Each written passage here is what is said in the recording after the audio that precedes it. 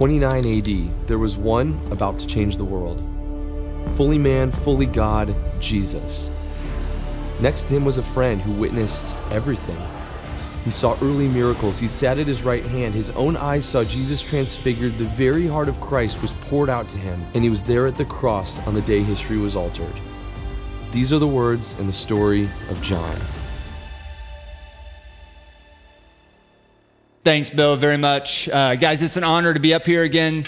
Some of you have been coming for a little bit. I've had the joy and the privilege of doing this a couple times. And in fact, last time, some of you may remember, I shared a little story about my mom and her battle with cancer. And the last time I spoke, she had just gone wedding dress shopping with my oldest niece. And last weekend, the wedding happened. So there's my mom and my niece. Thank you, guys. I honestly didn't think I'd get a response. I figured if we were talking to a bunch of women, they'd be like, oh, but you guys clapped. That's cool. So thank you guys for doing that. So my mom, if you guys remember, she's been battling cancer for 17 years. And you maybe can't tell it there. She's in a wheelchair. And man, if you would have told me 17 years ago that my mom would see Rebecca get married, I would have said there's no way. Just would not have thought that was going to happen. But God answers some prayers in amazing ways. And I know many of you out there, I want to say this. I know many of you out there have a different story with cancer. I know many of you, your parent, your spouse, your friend, maybe some of you, a child, didn't get 17 years. And if that's your case, I'm sorry. Because I know how much that has meant to my family. And I'm sorry if that's not what God, maybe if he didn't choose to answer your prayer that way. But it's been really great for our family. And last weekend was quite a celebration. And we had a lot of conversations last weekend. But one of the things that really we kept coming back to was how God is in control. God is in control. He's always in control. And so last weekend, on Sunday, after Becca and her husband had opened some wedding gifts, after my sister's other kids had gone back to college, my mom and dad and my sister and brother-in-law and Jenny and I sat down because, as I said, my mom, 17 years of cancer treatment. She's got a bad back. She's not in physically great shape anymore. And she's getting to the point where she almost needs full-time care. And to this point, my dad's been able to do that. But my dad is having knee replacement surgery here in a couple weeks. And so we're having some conversations like, what does the future look like for their health? And I know some of you in here have probably had that conversation before with parents, or maybe you're going through something similar like that now. And that's hard. Those are hard conversations. We had some tears. Some tears were shed, but it was really good conversation. And I don't know what it is for you, but I know all of us are going through some hard things right now. Some of you, it may be something similar. It may be something with your parents where it's really hard right now. Some of you, it's the other way around. You're the parent, and you're going through something really hard with your son or daughter right now. Some of you maybe have a marriage that is struggling right now. Some of you, Bill referenced, I was single till I was 41. Some of you are still single right now, and you're like, God, I just would really like to find a spouse. And so some of you are wrestling with that. Others of you, you know what? I know that every morning when you get up, there's a voice in your head that says you're not good enough. And that's the hard thing in your life right now. And all of us, I think, get up some mornings and say, wow, I'm not good enough. So whatever it is, there's hard in life. It's hard. Well, tonight, guys, we're going to go into a period of Jesus' life where his life gets really, really hard. I'm not saying it's been easy to this point, but his life takes a turn tonight into something that is more difficult than we can even understand or imagine, But through all of that, he willingly walks this road into this hardest part of his life that we can't even fathom or imagine, and yet he does it willingly. So I want to look at that tonight. I want to talk about a couple things and just see if we can, pick up some nuggets out of this scripture that we can apply to the hard times in our life and help us walk through those moments better. So would you guys pray with me a second, and then we'll dive in. Father God, thank you so much for these men, for my brothers. Thanks for these guys being here on a Tuesday night to come and study your word. God, we're blessed. We get to be here free to study your word, Lord. thank you. Thank you for your word. Thank you that we can learn from it, that you teach us. Lord, help us to just trust you and help us to be obedient to what you call us to. And God, I pray for your Holy Spirit. Like Bill said, help me to get out of the way. And Lord, I just pray that by your Spirit, maybe something I say, these guys could take to heart tonight and just help us in the week ahead. So Lord, thank you. We love you. In Jesus' name, amen. All right, guys. So like I said, we get started here tonight. And the first thing that I want us to see in this story is that Jesus is in control. No one is forcing him to do this. You know, for the last 5 weeks, let me jump in here, verse 1 first. So we see this right out of verse 1, right? Verse 1 in chapter 18, it says, when Jesus had spoken these words, he went out with his disciples across the brook Kidron, where there was a garden which he and his disciples entered. So for the last 5 weeks, we've been studying this very intimate setting in the upper room where Jesus is with his disciples. Think about what's happened in the last 5 weeks. He washed his disciples' feet. Then he said, hey, I got a room in my Father's house for you. Then he said, hey, I'm going to send you the Holy Spirit. And then, oh, by the way, I'm going to pray over them.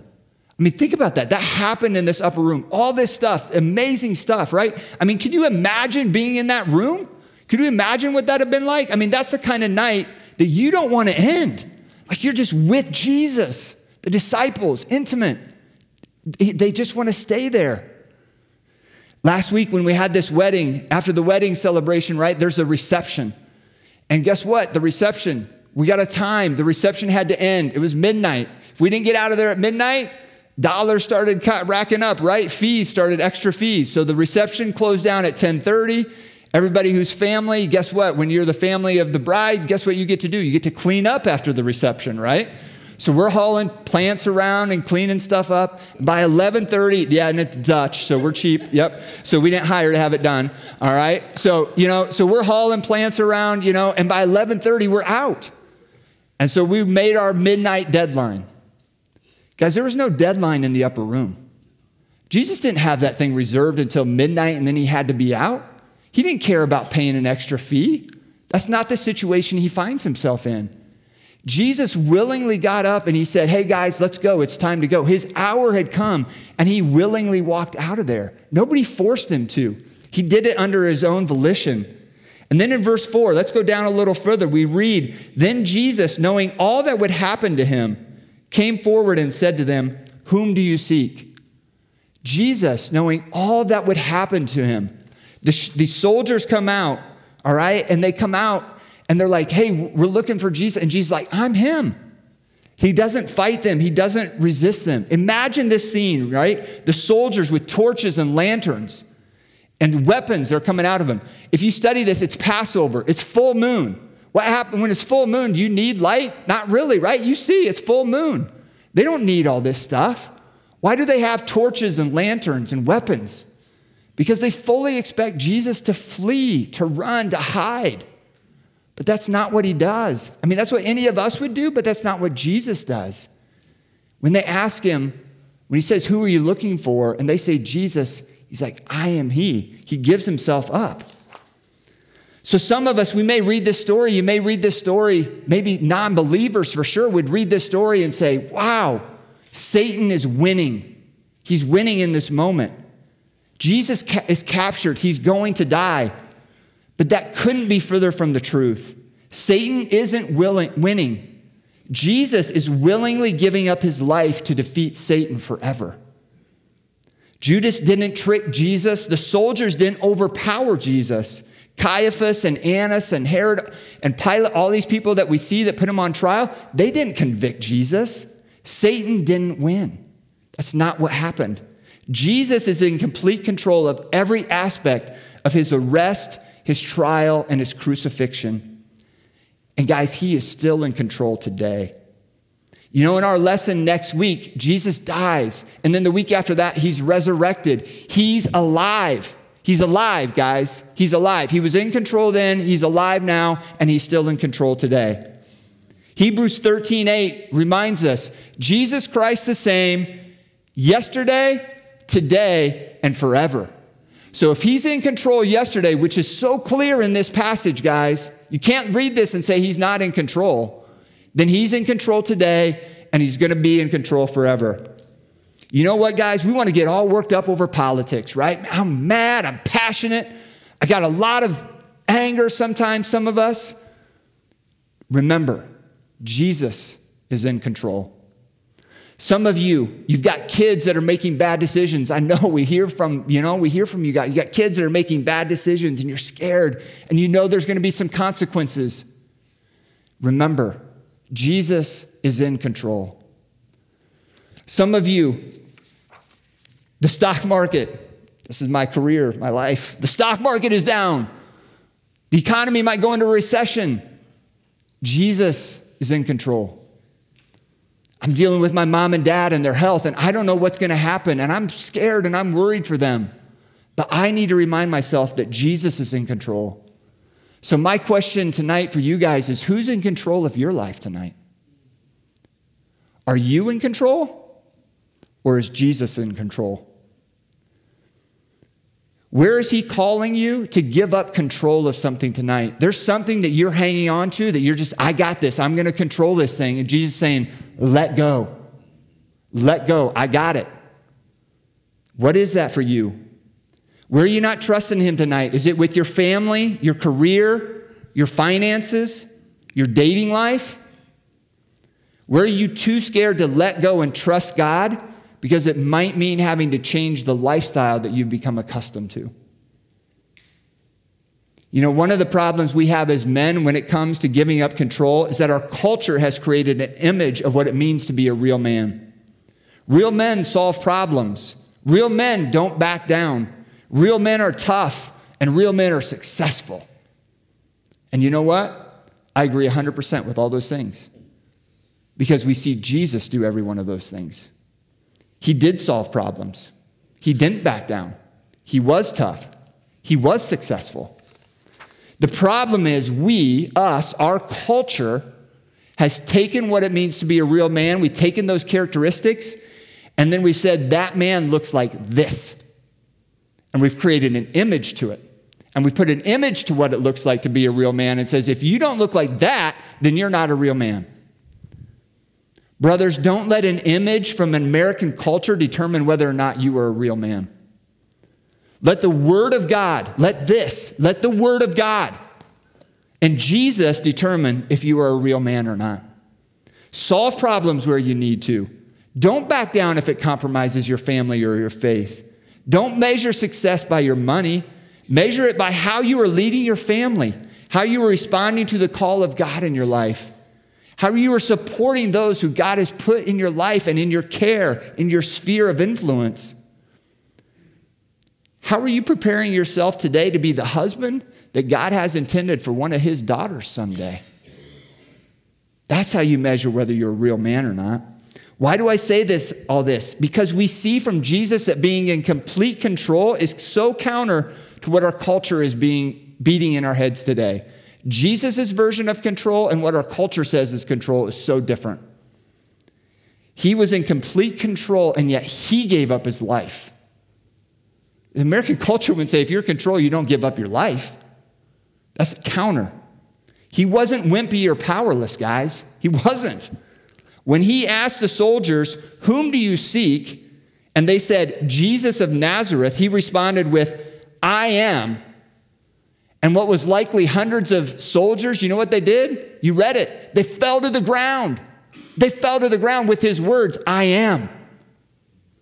That's how powerful he was. When Peter cut off the guy's ear, Jesus tells him to put his sword away. And he says, do you not think that I can appeal to my Father and he will at once send me more than 12 legions of angels? 2 Kings, let's take some perspective on this. 2 Kings 19:35 says, and that night an angel of the Lord went out and struck down 185,000 Assyrians in the camp. One angel, 185,000 men. And Jesus says, I'll call on 12 legions of angels. Power, authority. You think he's afraid? He's scared? Nah, not at all, right?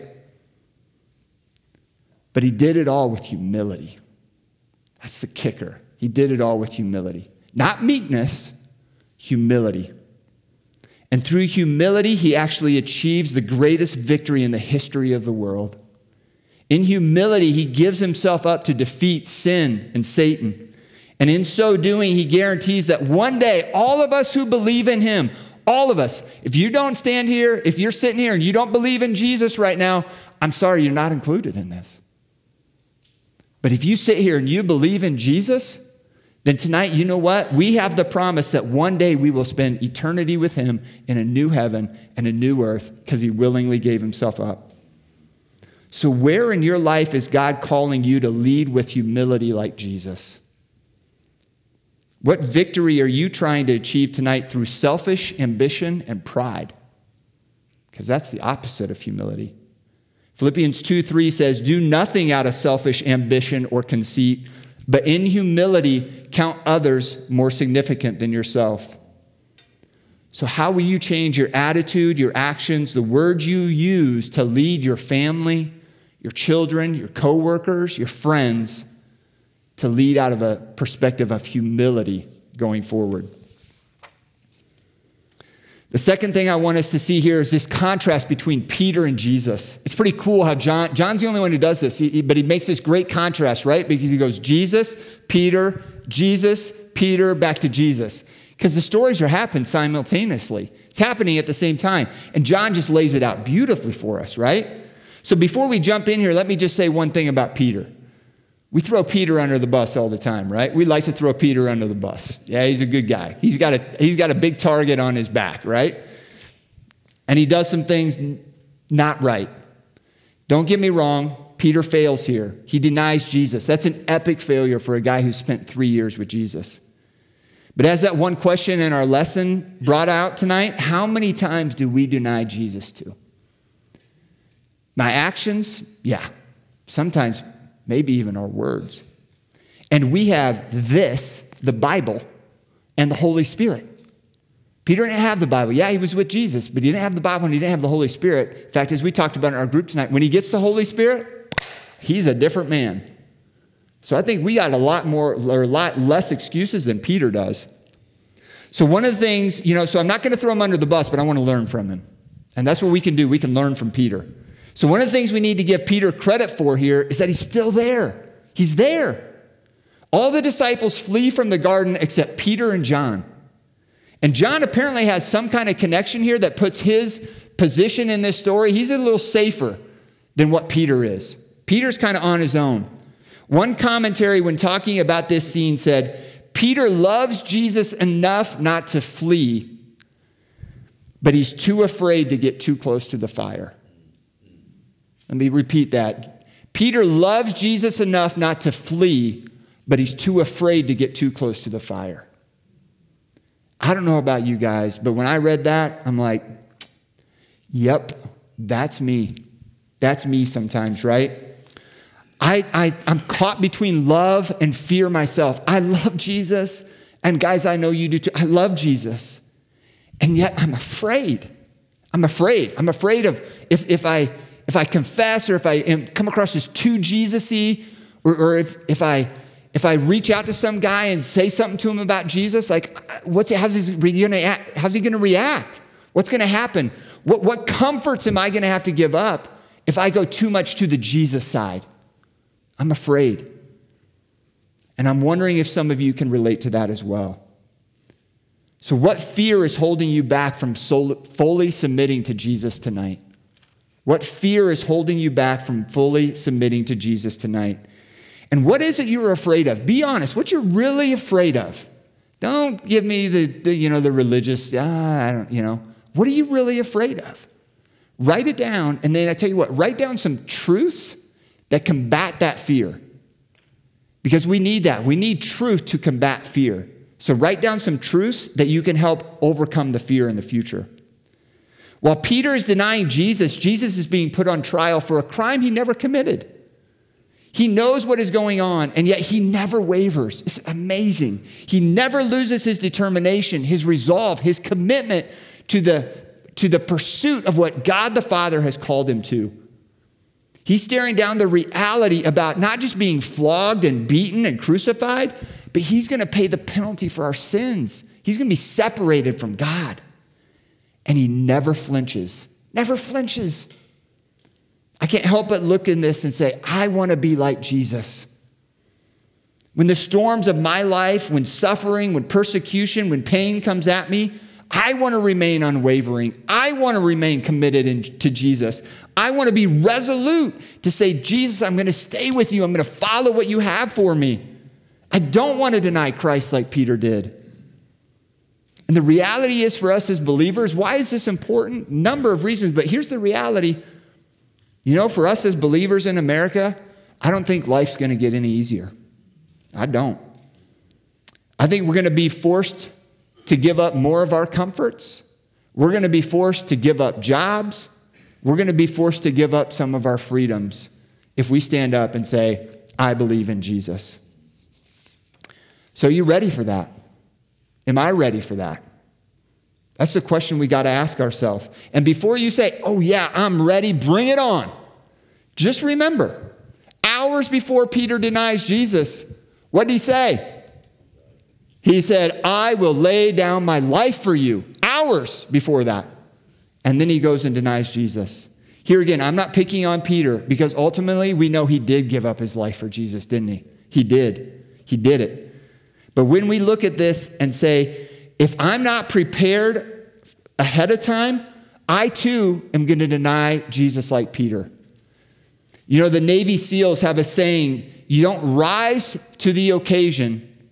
You guys know what it is? Some of you probably do. You rise to the level of your training. You don't rise to the occasion. Some people say, oh, rise to the occasion, man.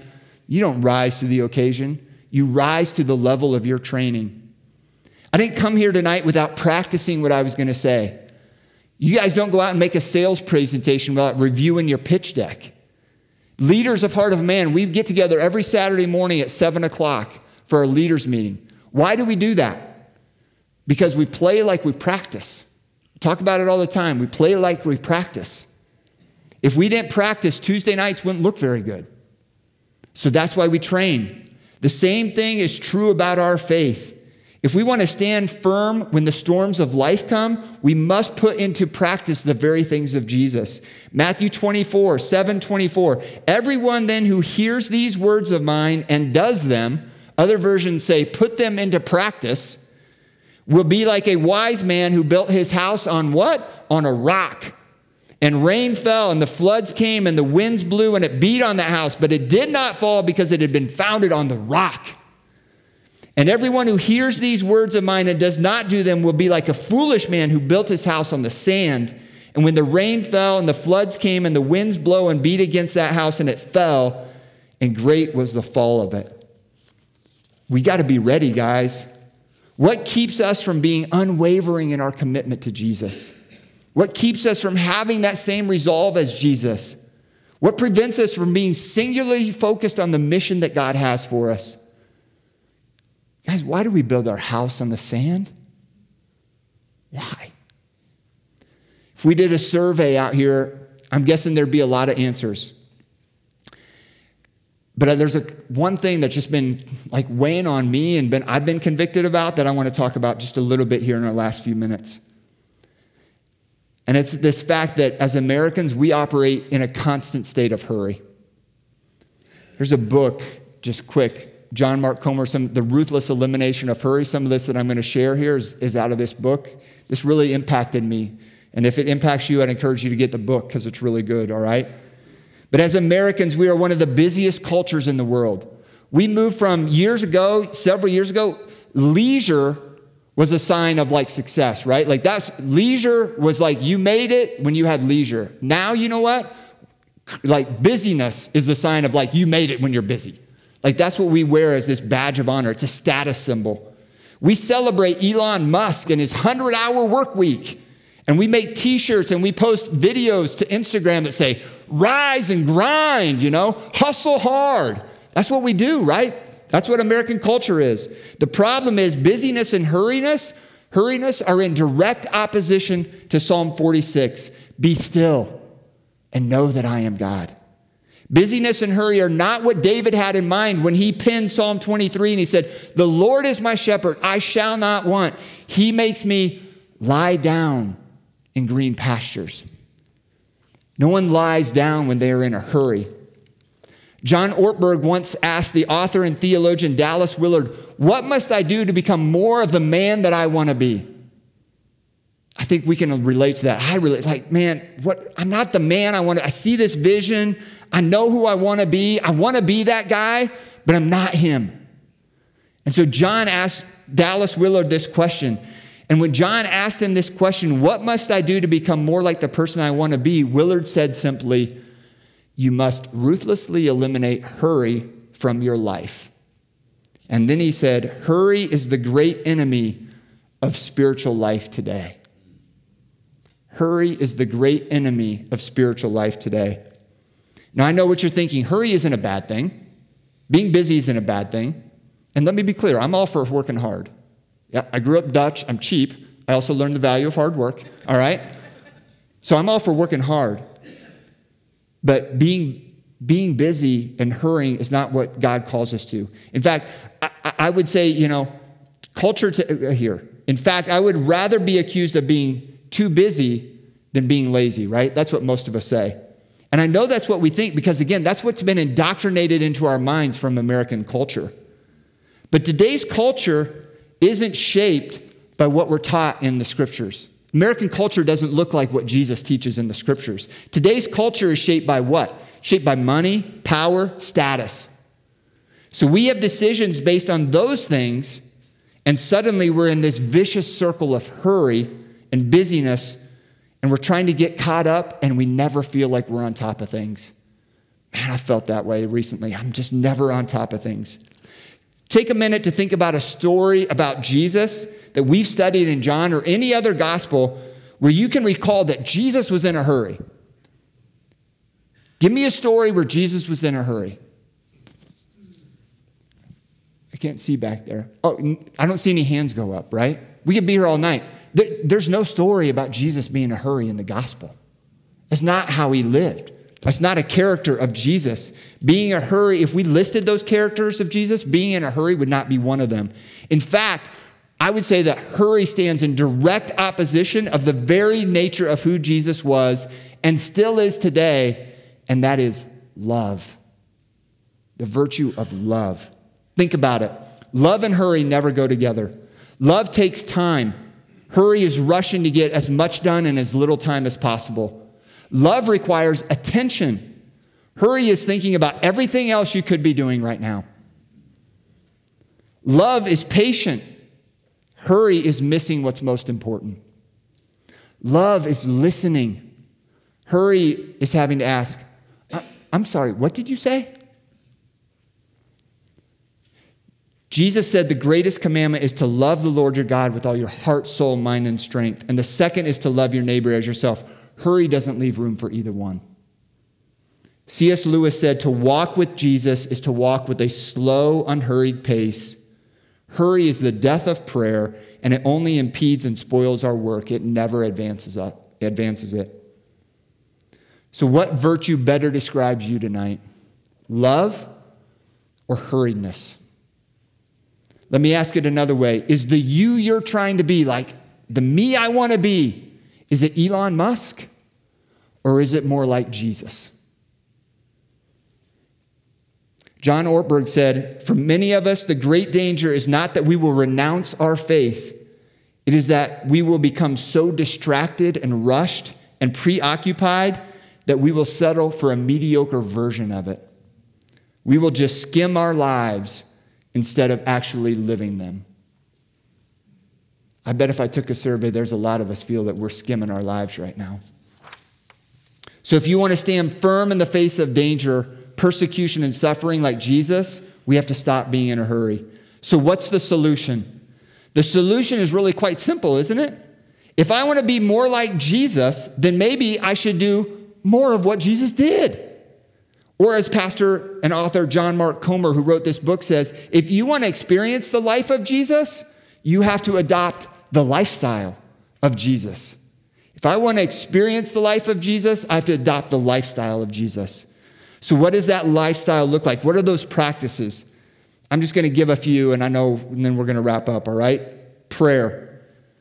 You know, we see Jesus do this in the lesson tonight, right? Prayer, there's so much we could say about prayer, but let me just, this thought. Prayer is less about getting answers, less about telling God what we need, and more about entering into his presence, aligning our will with his will, not the other way around, our will with his will, and surrendering our lives to him. That's prayer. Study and obedience, these two go hand in hand, right? Knowing and doing. We must study God's word. To be more like Jesus, we got to study God's word, and then we got to put it into practice, just like Matthew said, right? Put it into practice. Jesus asked the cup to be removed, but only if it was God's will. To have a house built on a rock, we must put the ways of Jesus into practice. Community. I mean, is there a better lesson for community tonight? Here's Jesus.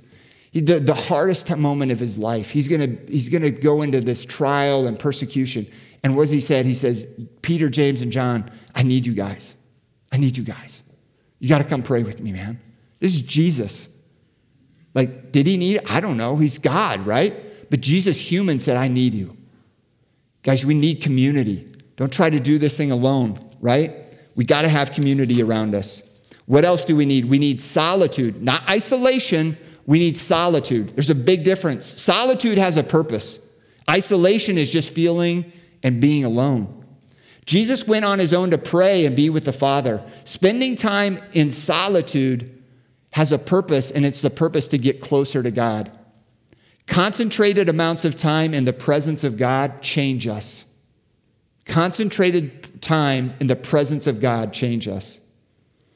Two more, quick. Sabbath. Jesus said Sabbath was made for man, not man for the Sabbath. Guys, we need to take a day of rest and worship.